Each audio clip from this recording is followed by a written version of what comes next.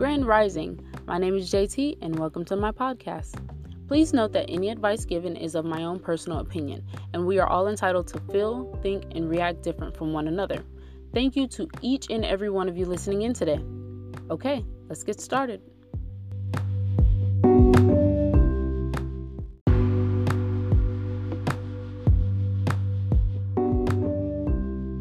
Today's episode is about having your alone time together and separate in a marriage.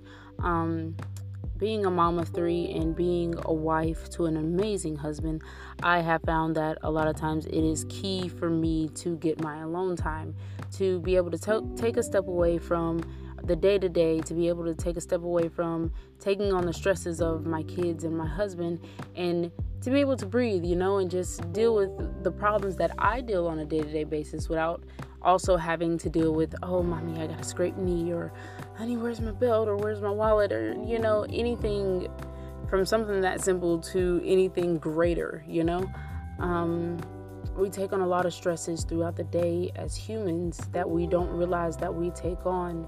And when you're taking on the stresses of the world and you come home and you also have to take on the stresses of your family, it makes it a little difficult sometimes. So it is very important to me to be able to break away and get my alone time, kind of reset my patience button and, give me a better mind space to be able to deal with not just my family, but to deal with my day-to-day problems as well, because we all have a limit.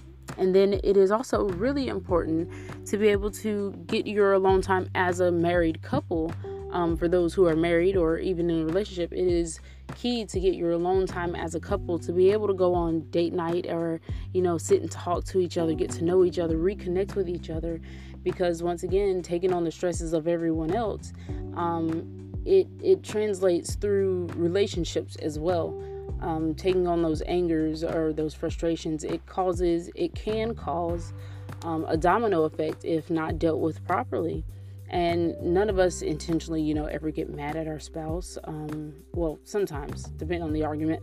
None of us ever intentionally mean in those situations to purposefully get mad at our spouses for things that they don't have anything to do with. Have you ever found yourself popping off at somebody and you're not really mad at them, but it's a domino effect from a previous argument within the day? So it's good to be able to break away as an individual, to take that time to rebuild yourself, to refocus your mind, to restart that patience level. And it is also key as couples, for couples to be able to connect, to get to know each other on deeper levels, and to be able to keep those connections and not have their relationships filled with a lot of frustration or aggravation or whatever. And that's how my husband and I have found to keep a balance in our marriage, being able to break away from our kids and just be in the presence of each other.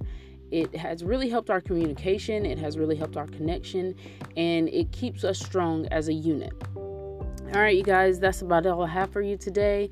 I hope you guys have had a wonderful day. I want to end my podcast with a little positivity. You know how I do. You are incredible and perfectly made.